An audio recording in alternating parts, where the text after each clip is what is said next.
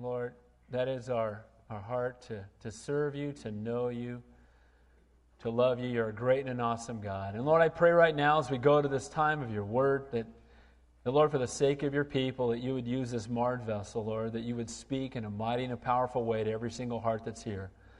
And Lord, we just ask your blessing upon this time. Be with our children as well as those minister to our kids. In Jesus' name we pray. And all God's people said, Amen. God bless you guys. Welcome again to Calvary Santa Cruz. If you have a Bible, turn to Romans 9. If you don't have one, raise your hand, and we'll get you one. Continuing our verse-by-verse study through the New Testament. One quick announcement from my heart. Hey, as you know, our church continues to grow, and it's a blessing.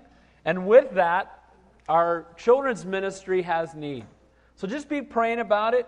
I may have shared with some of you guys, I remember when I was 4.5 years old, Mrs. Green, and it's, people think it's crazy that I remember it, but I absolutely do. Before God, I remember it clearly.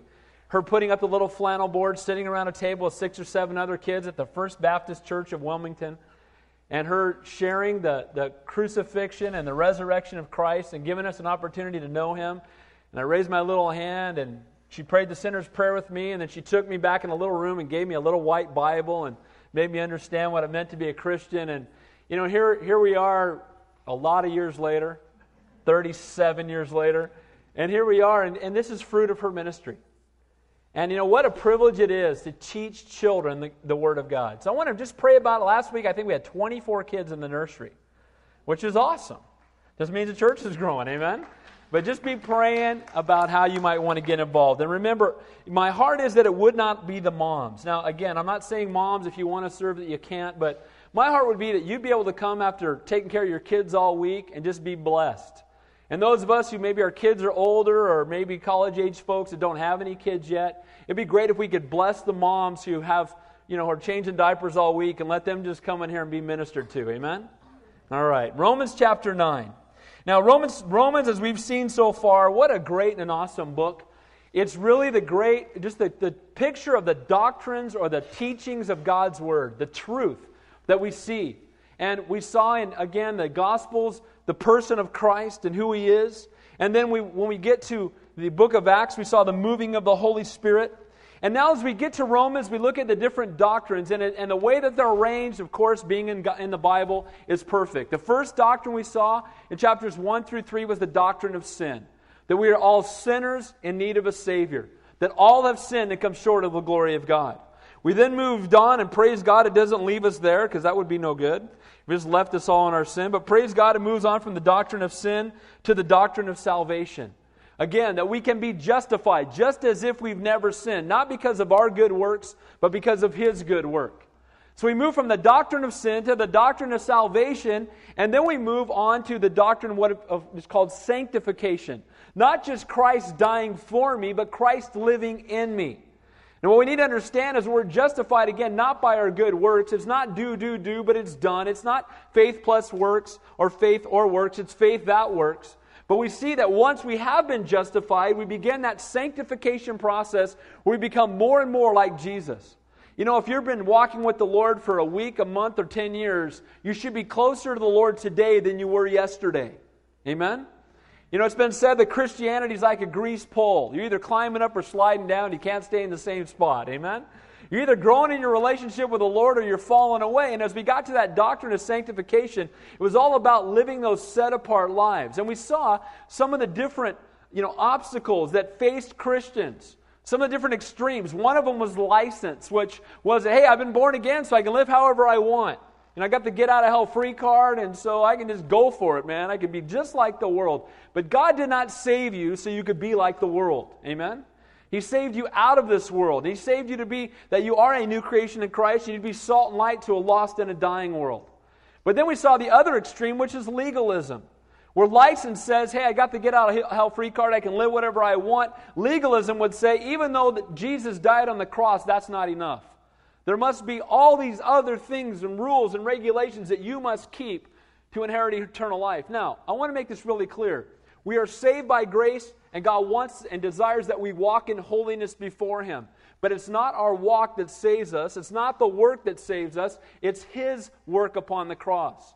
But because we've been justified, we're in that sanctification process, and we should be serving God with our whole heart. Now, last week in Romans chapter 8, what a great chapter, Romans chapter 8. Again, just one of my favorite chapters in the entire Bible. If you weren't here, there's tapes in the back and CDs, and they're always free, so help yourself. But we saw that after justification and sanctification, that truly we have been set free. And last week we saw how we've been set free from both the past, the present, and in the future. You know, people walk around and they're condemned and they're depressed and they're anxious and they're fearful and they're worried. And fear, anxiety, and worry are all the opposite of faith because God truly is sovereign and He's in control. We're going to talk about that more today.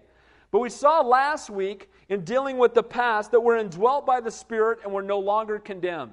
That's why we don't have to go and sit down with somebody and dredge up our past and go through 20 sessions to overcome it. The Bible says you're a new creation in Christ. Amen? Old things have passed away and all things have become new. And because of that, you leave those things which are behind and you press on to that upward calling in Christ Jesus. And too many people are bound in their past. He died for it, amen? When He said it's finished, He wasn't kidding. Amen? It's finished. So we're not condemned by our past, and we should not be worried about our present. Because all things work together for good for those who trust in God and called according to His purpose. Amen? It said in Romans 8:28 that God's faithful. All that happens in my life is ultimately for His glory. I need to learn to trust Him. And then finally, we should not also be anxious about our future. Because we saw last week the promise of God that nothing can separate us from His love.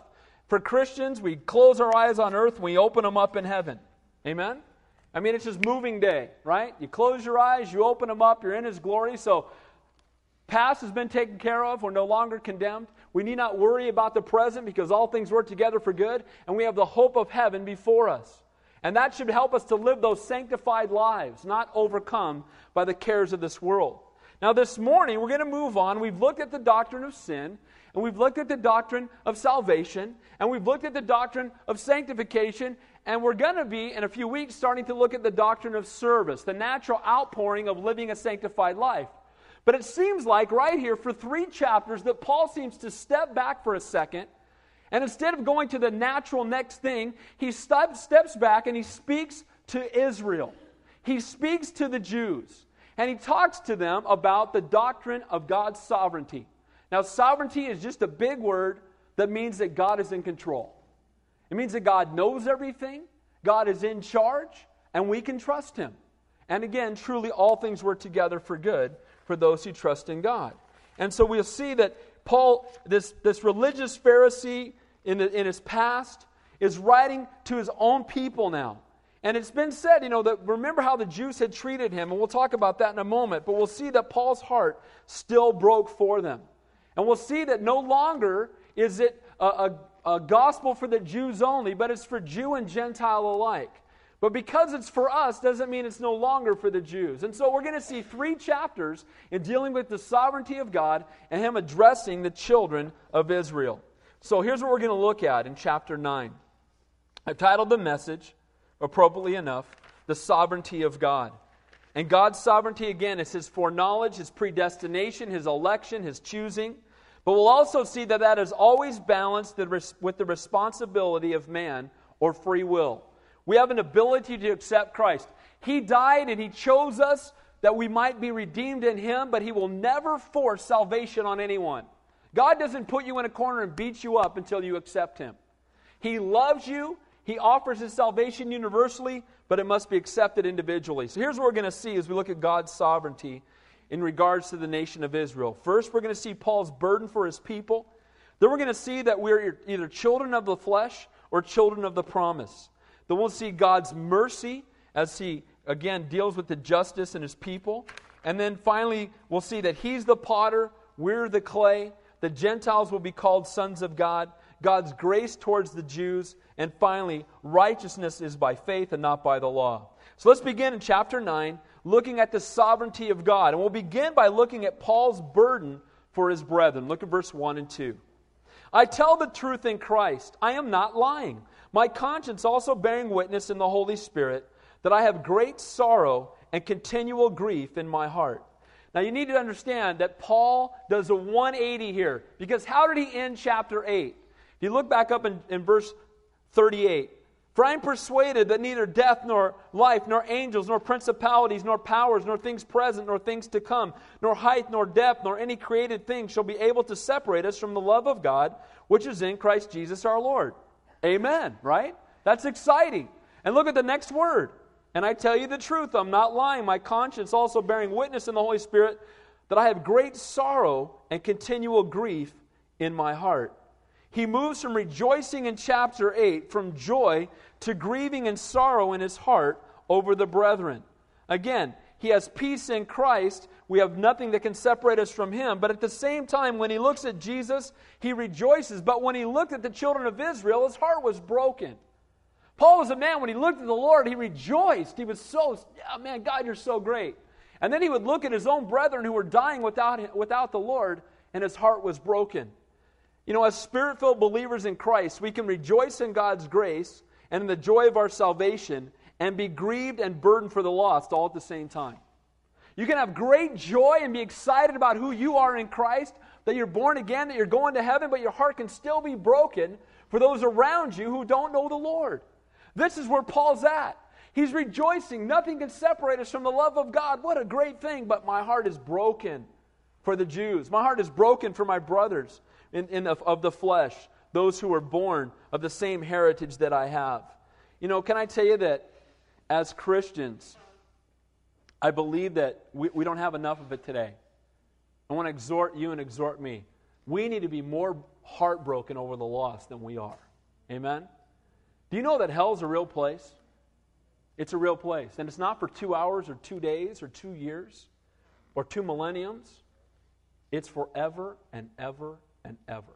And while we're sitting in this room, thousands of people will go into separation from Almighty God for all eternity, weeping and gnashing of teeth. Our heart ought to be broken over that.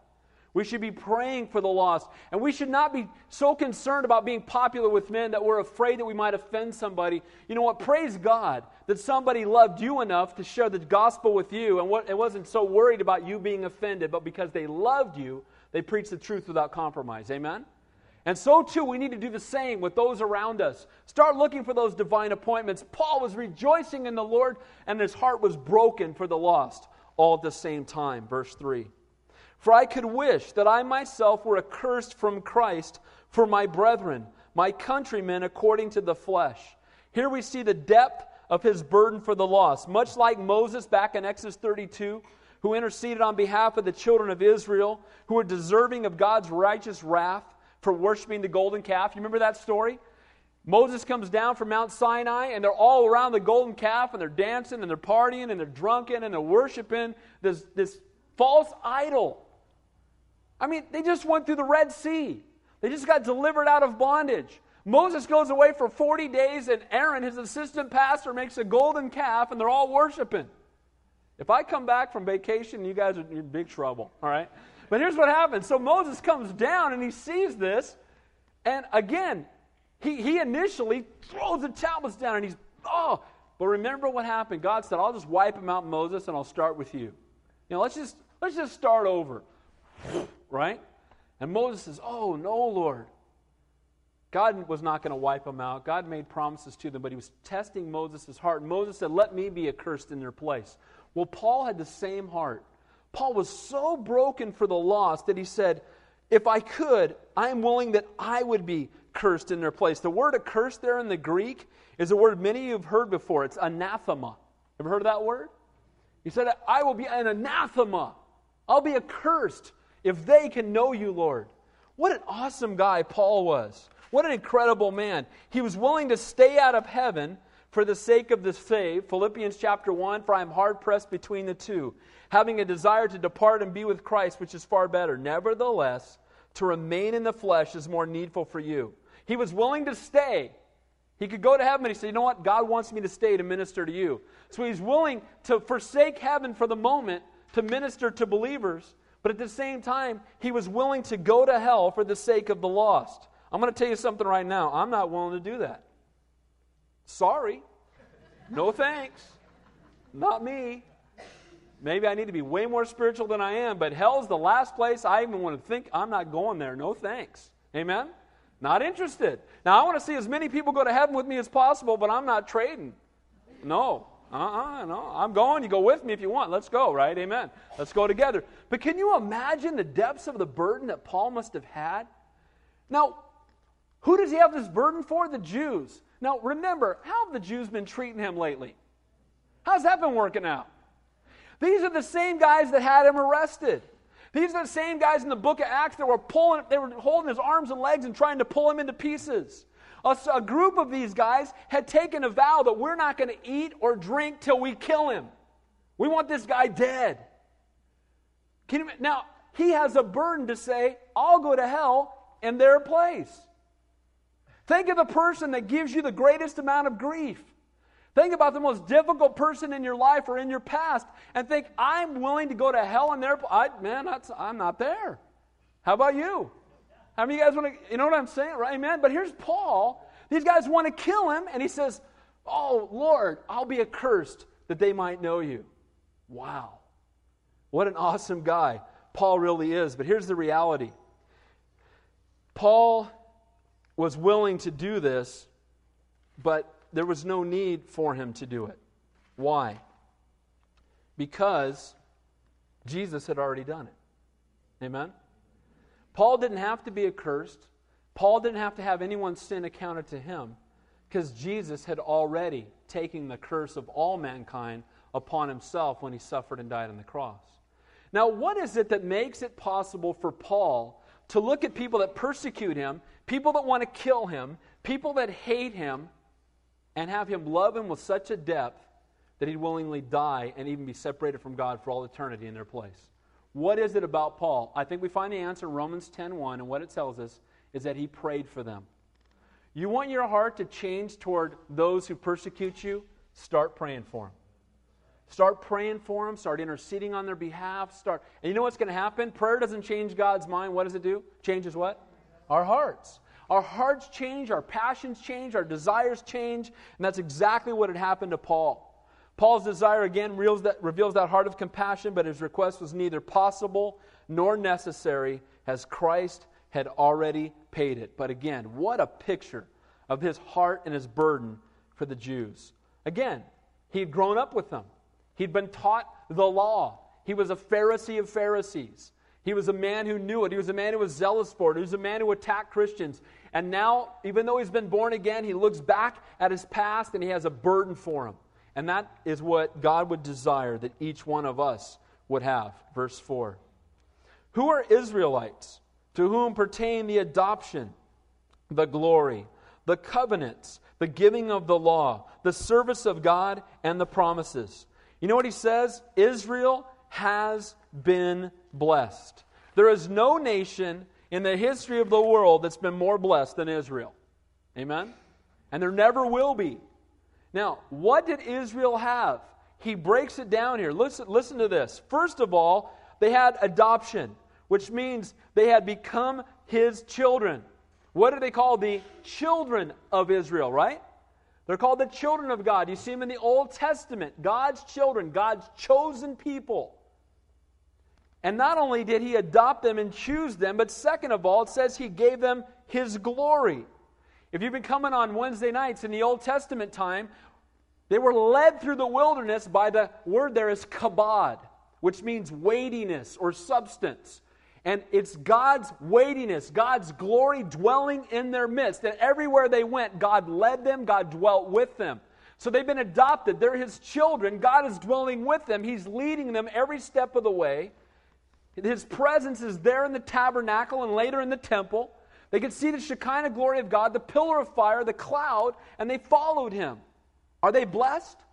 Children of Israel, adopted into his family, and also his glory dwelling with them. But that's still not enough. Look what else it says there. Thirdly, they have covenants. These are God's promises. He made a covenant with Abraham, one with Isaac, Jacob, David. He said, I will be your God and you will be my people. He said, I will curse those who curse you and I will bless those who bless you. Has there ever been a nation more blessed than Israel? The answer is no. Fourthly, he gave them the law. What is the law? The law and the prophets is another name for the Old Testament. The Mosaic laws, Genesis, Exodus, Leviticus, Numbers, and Deuteronomy. He gave them the Ten Commandments, but he also gave them the law. He gave them his word to reveal himself to them. Again, if you've been coming on Wednesday night, you see Jesus in every chapter of the Old Testament. He's there over and over and over and over again. And what's awesome is he had given them, again, his glory dwelling with them. They're his children adopted by him, made covenants with them, and now also gave them the law that they might clearly know him. But even that was not enough. Then he gave them the opportunity to serve him. You know, there's no greater thing in the world than serving the Lord. Nothing more satisfying in life. Nothing. I don't care what else you do with your life. Nothing else has, first of all, a greater eternal significance and satisfies more now than serving the Lord. Now, man, I can't tell you what a privilege it is to serve God. And we all have that honor. And so did the children of Israel. And lastly, they had his promises. That Israel would blossom and bud. That they would fill the face of the earth with fruit. And it's interesting that that's true even today. I don't know if you've ever been to Israel. Israel's like the size of New Jersey. All right? And it's the focal point of the entire world.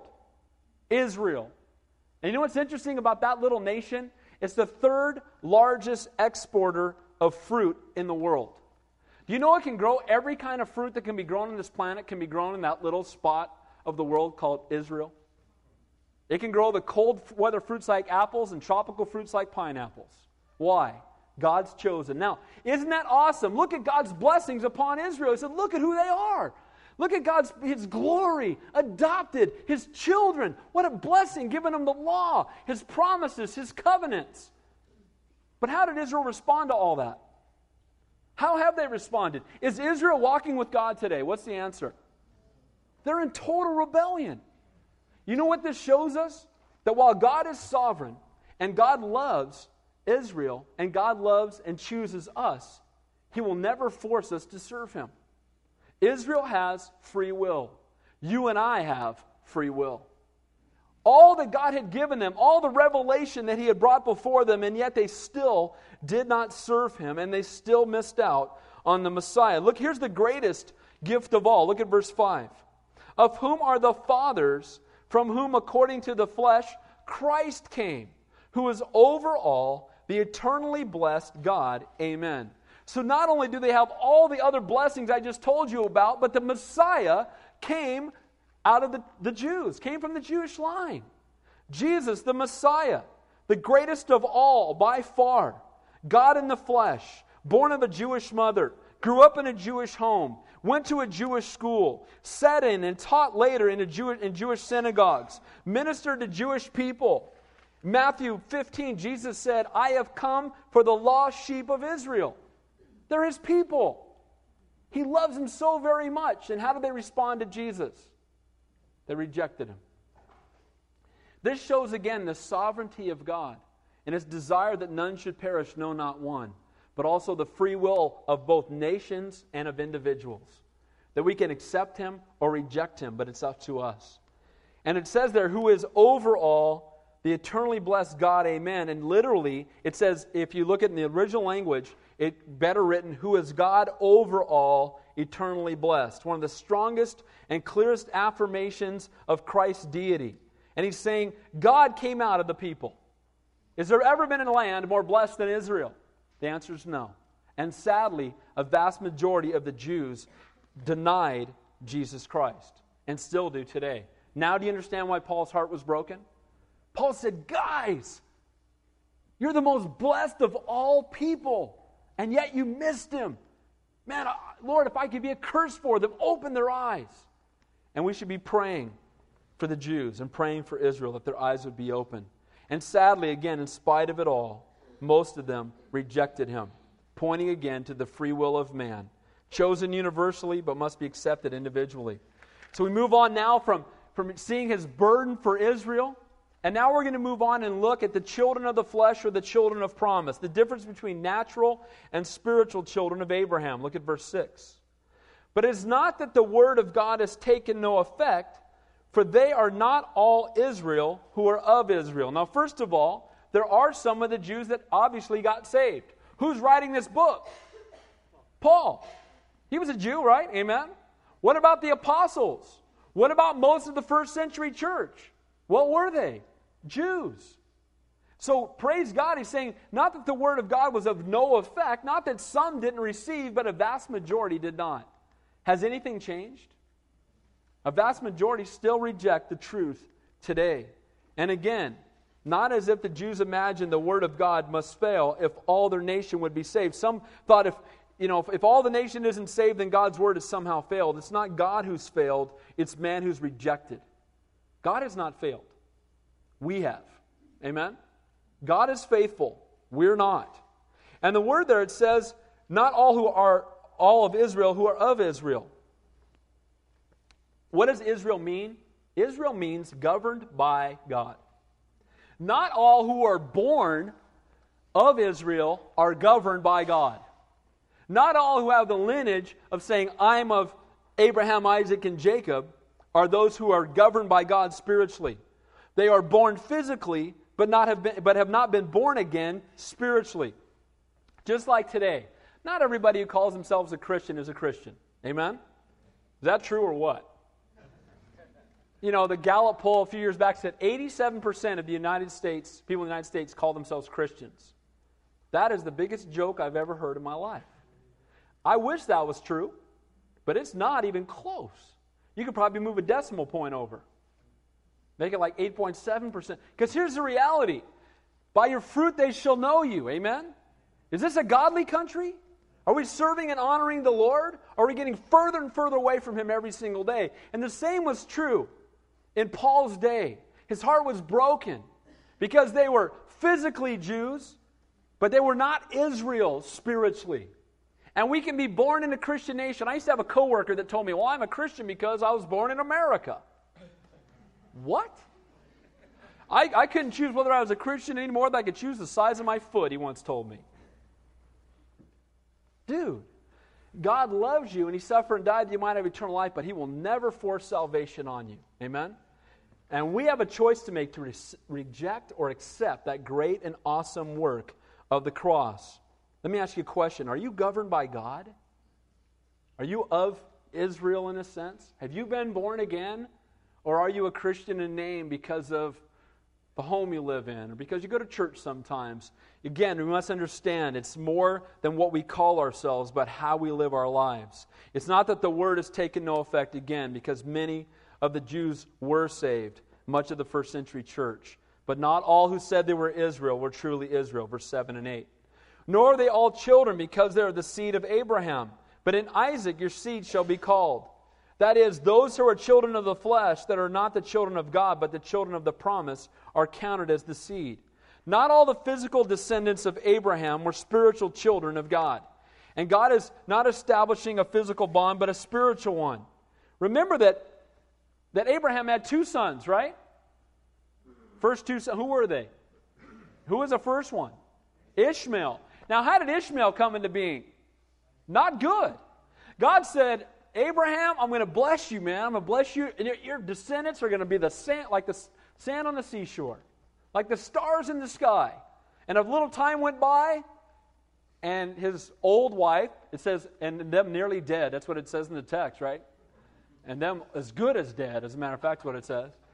100 years old. And he's like, maybe God needs some help. And his wife comes to him and says, hey, we got that fine Egyptian woman working for us over here, Hagar. Why don't you go sleep with her? And Abraham goes, all right. Great spiritual leader in the home, right? His wife said, go up. That sounds pretty good. I think I'll go do that. Typical guy, right? And sadly, we know that because of that, Ishmael was born, and we're still dealing with that today. Amen? We were over in Israel. They had us go, and this guy pretends to be Abraham, and you go have dinner in these tents, and you look out on the land that Abraham once traveled on. And we're sitting in there, and this guy comes in, and he's in Abraham mode. And you're supposed, they make you wear these clothes from those days, and you ride camels down there. It was actually kind of cool. And we're sitting there, and he's in his Abraham, character. And finally, I raised my hand and I said, dude, what's up with Hagar, man? What were you thinking? And he went, oy vey, it was no good idea, right? And the reality is that today, all of Israel, who are their enemies? The Arabs. And who are the Arabs descendants of? Ishmael. Now again, because of who our lineage is does not determine who we are spiritually. Are there born-again people with Arab descent? Absolutely. Does Jesus love them just as much as he loves everybody else? Without question. Amen? We need to make sure we don't start looking at people, in nationalistic ways. We understand that salvation comes through Christ, and his desire that none should perish, no, not one.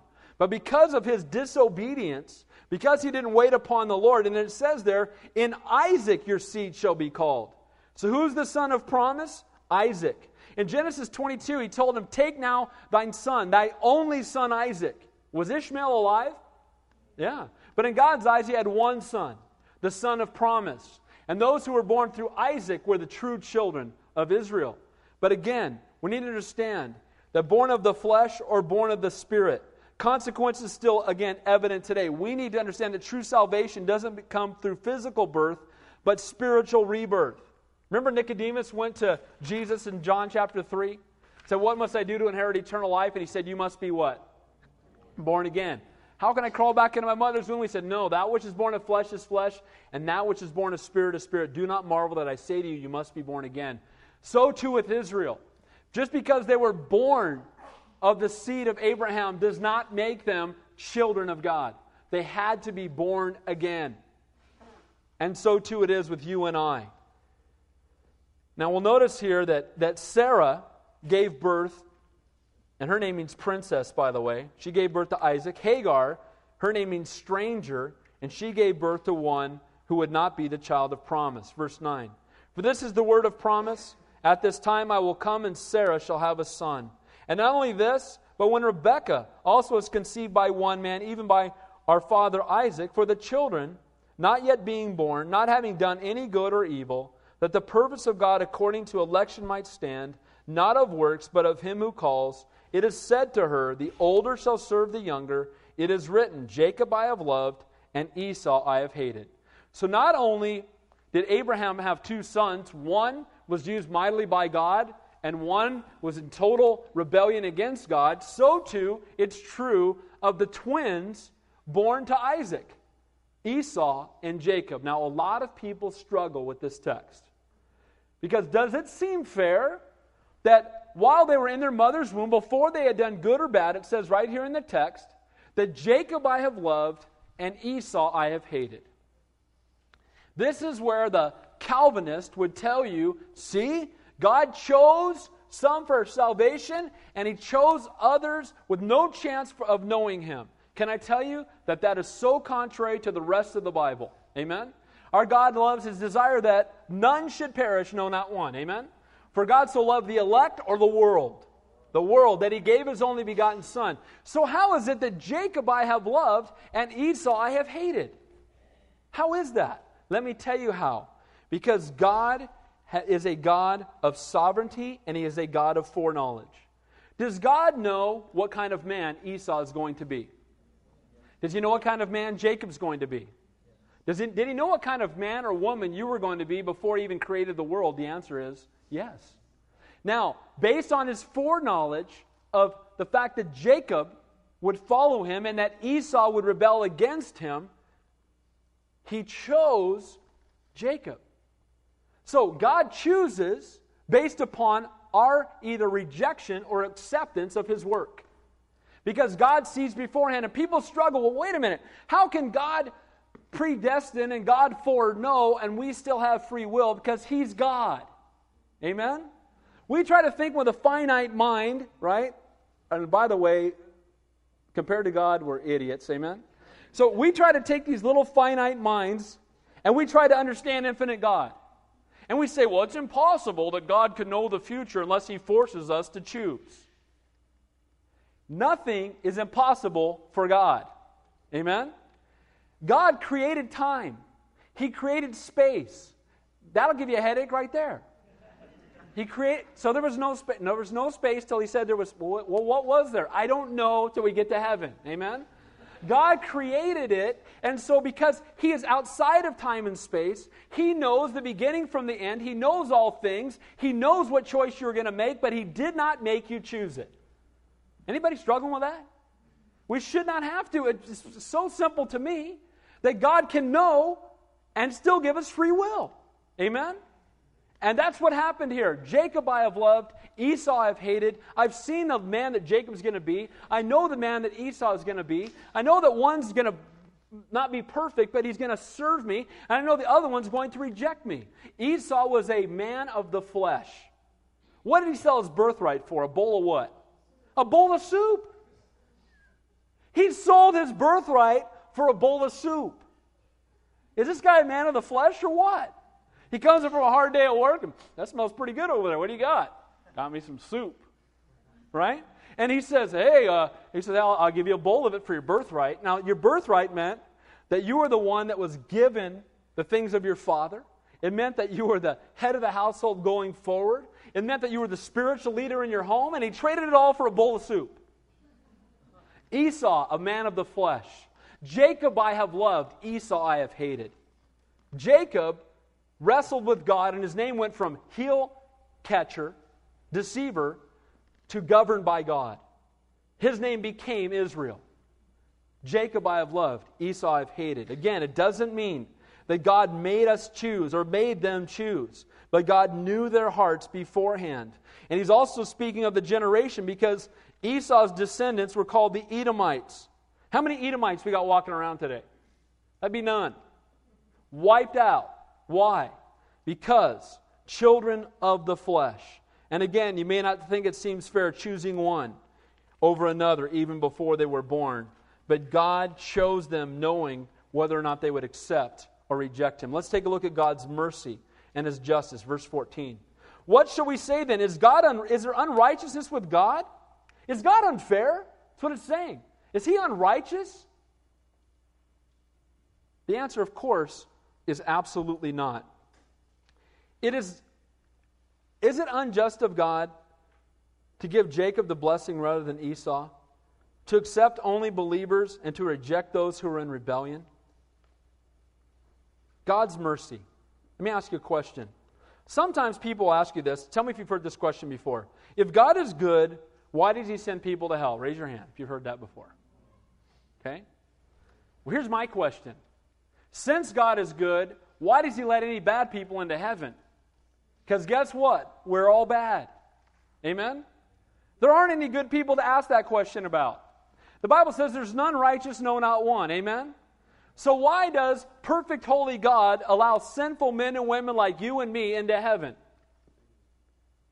Because of His mercy. Because of the work of His Son. Amen?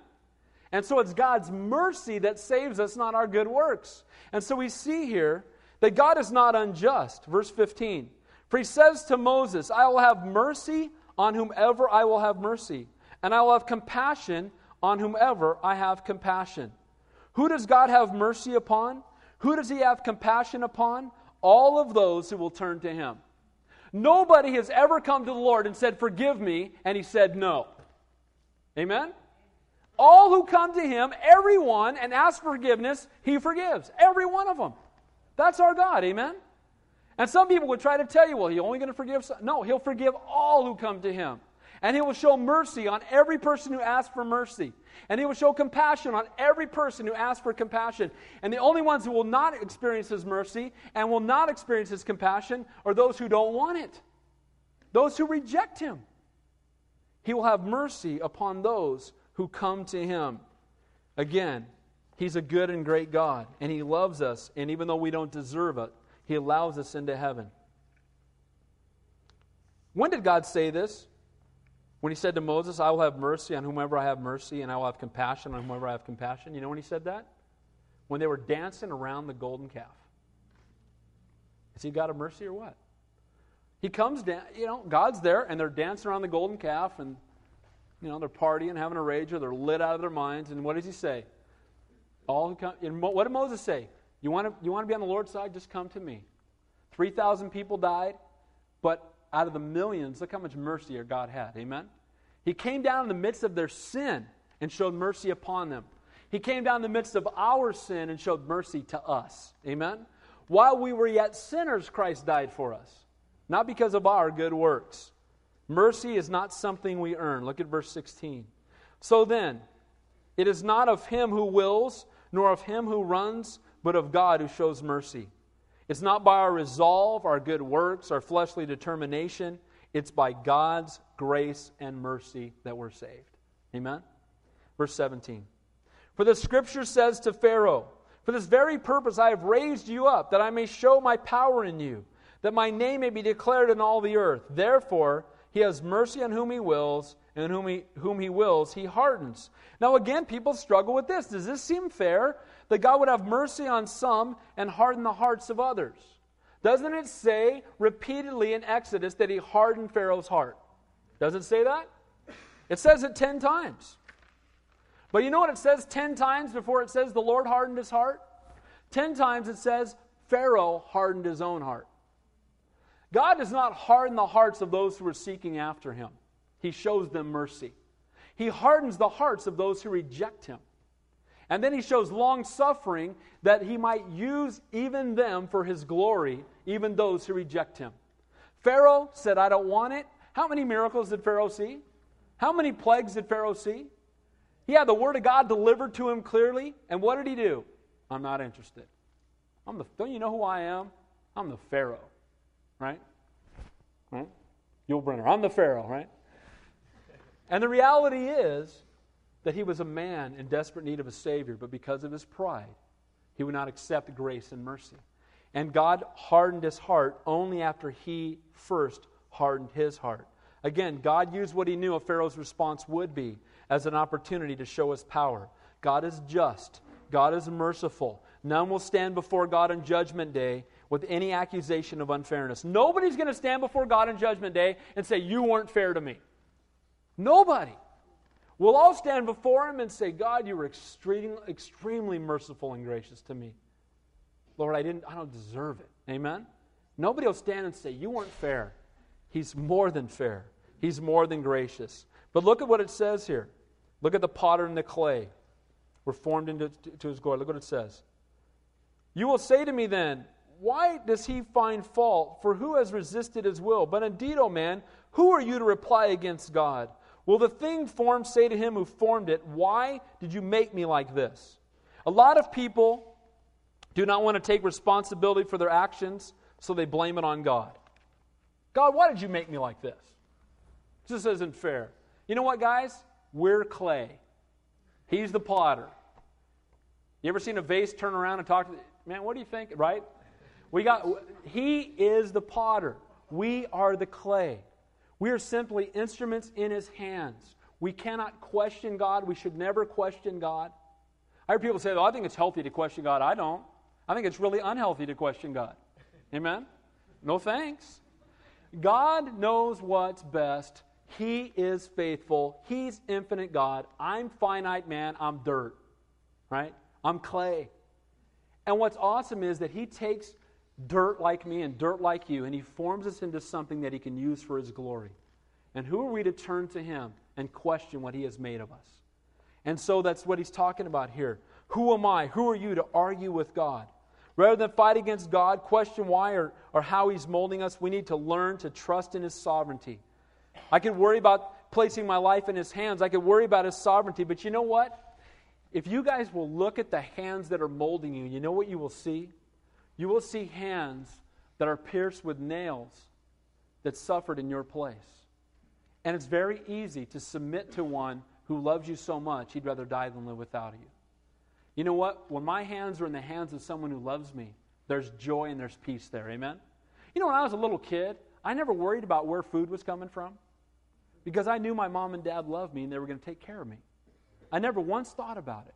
I never had a problem submitting to them in that sense. I mean, of course, I was a rebellious kid like everybody, but I knew that they loved me and they would take care of me. And so much more is true with our Heavenly Father. You know, it should be so easy to submit to him, realizing how much he loves us. He loves me so much. It should be so easy for me to just submit. If he loves me enough to die for me, I can trust him with my life to do with it whatever he wishes. Verse 22. What if God, wanting to show his wrath and to make his power known, endured with much long suffering the vessels of wrath prepared for destruction, and that he might make known the riches of his glory, or vessels of his mercy, which he had prepared beforehand for his glory? God was long-suffering with Pharaoh because he wanted to use even his rebellion as an opportunity to reveal to those around him his mercy. He used this rebellious man who turned away from him as an opportunity to show a picture of God's grace. God wants to bestow mercy upon you as a vessel. He prepares and molds and fits you for His glory. He wants you to know His touch and experience His love. God offers you mercy through Christ, and you can accept it or reject it. Because again, we have both God's sovereignty and man's responsibility. There's not just one or the other. It's not man's responsibility, we earn it on our own, and it's not God's sovereignty alone that He forces it upon us. He loves us, and we must do something with Him. Verse 24. Even us, whom He called, not only the Jews only, but also the Gentiles. As He says in Hosea, I will call them my people, who were not my people, and her beloved, who was not my beloved. And it shall come to pass in the place where it is said to them, you are not my people, that there shall be sons of the living God. Who's He talking about? The Gentiles. And He said, of those who are not my people, they will become my people. And you know what's awesome? Remember those promises we saw? We're almost done here. Remember those promises we saw in the beginning? Remember the promises we saw for Israel? What were they? Let me remind you. Adopted, His glory in their presence, having His word, having the privilege of serving Him, having His promises, knowing the Father, and fellowship with the Son. Who's that apply to now? Us. The things that Israel rejected have been given to us, His children. Amen? Because He called us, who were not of His children, to become His children. And that's what this says right here. We have become sons and daughters, not the son or the daughter, but sons and daughters of the living God. There's only one Son of God, it's Jesus, but we are His children. Amen? Adopted into His family. And it's no longer for those who are chosen in the flesh, but those of us who've been born again in the Spirit, that we've become children of God. Last few verses. Isaiah also cries out concerning Israel. Though the number of the children of Israel be as the sand of the sea, the remnant shall be saved. For He will finish the work and cut it short in righteousness, because the Lord will make a short work upon the earth. What's this talking about? I believe this refers to the end times and the tribulation. That though the Jews will have numbered as the sand of the sea, there is a remnant that will be saved, and praise God for that. Most of the Jews in the end times, sadly, will be duped by the Antichrist, but not all of them will. And God will continue to show His mercy. As we know, 144,000, 12,000 of each of the 12 tribes of Israel will be saved. They will become mighty witnesses. Many will literally give up their lives because they will see Him whom they have pierced and realize that it's Jesus Christ, that He is the Messiah. Amen? And so we need to continue to pray for Israel, that God would continue to do a work there. Verse 29. And as Isaiah said before, unless the Lord of the Sabaoth had left us a seed, we would have become like Sodom, and we would have been like Gomorrah. The word there, Sabaoth, means the Lord of hosts.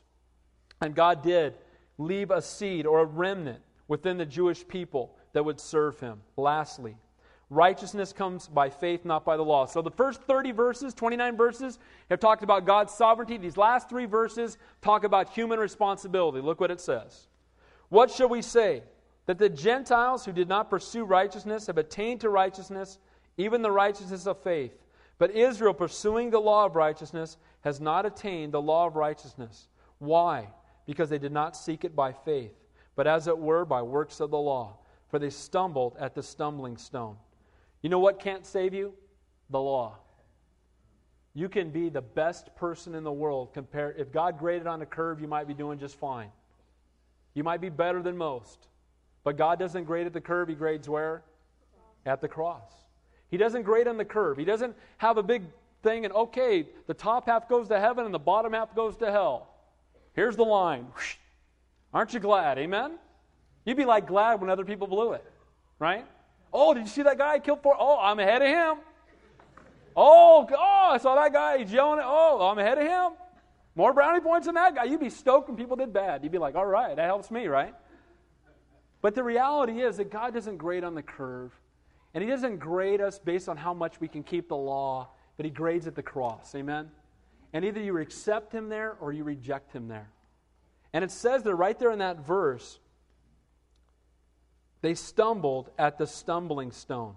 The Bible says the cross of Christ is a what? It's a stone of stumbling. And devout Jews today still are trying to keep the law. You know how many laws they have to keep now? Last I heard it was 262. How's that working out? I know what 10 of them are. You're not making those. Amen? And the reality is that if you're trying to be good enough to earn God's favor, you never can be. And that's why it's not about our good works, but it's about His grace, and it's about us understanding our need for a Savior. You know what's interesting to me? The Jews today think they can get there on their good works, but what are they trying to do right now? Rebuild what? The temple. Why do they want to rebuild the temple? So they can reinstitute what? The sacrifices. Why do we need sacrifices if we can get there on our good works? I ask them that. Help me out with this. You're trying to find a red heifer. You're trying to rebuild the temple so you can have sacrifices again, but you can get there on your good works. How does that make any sense?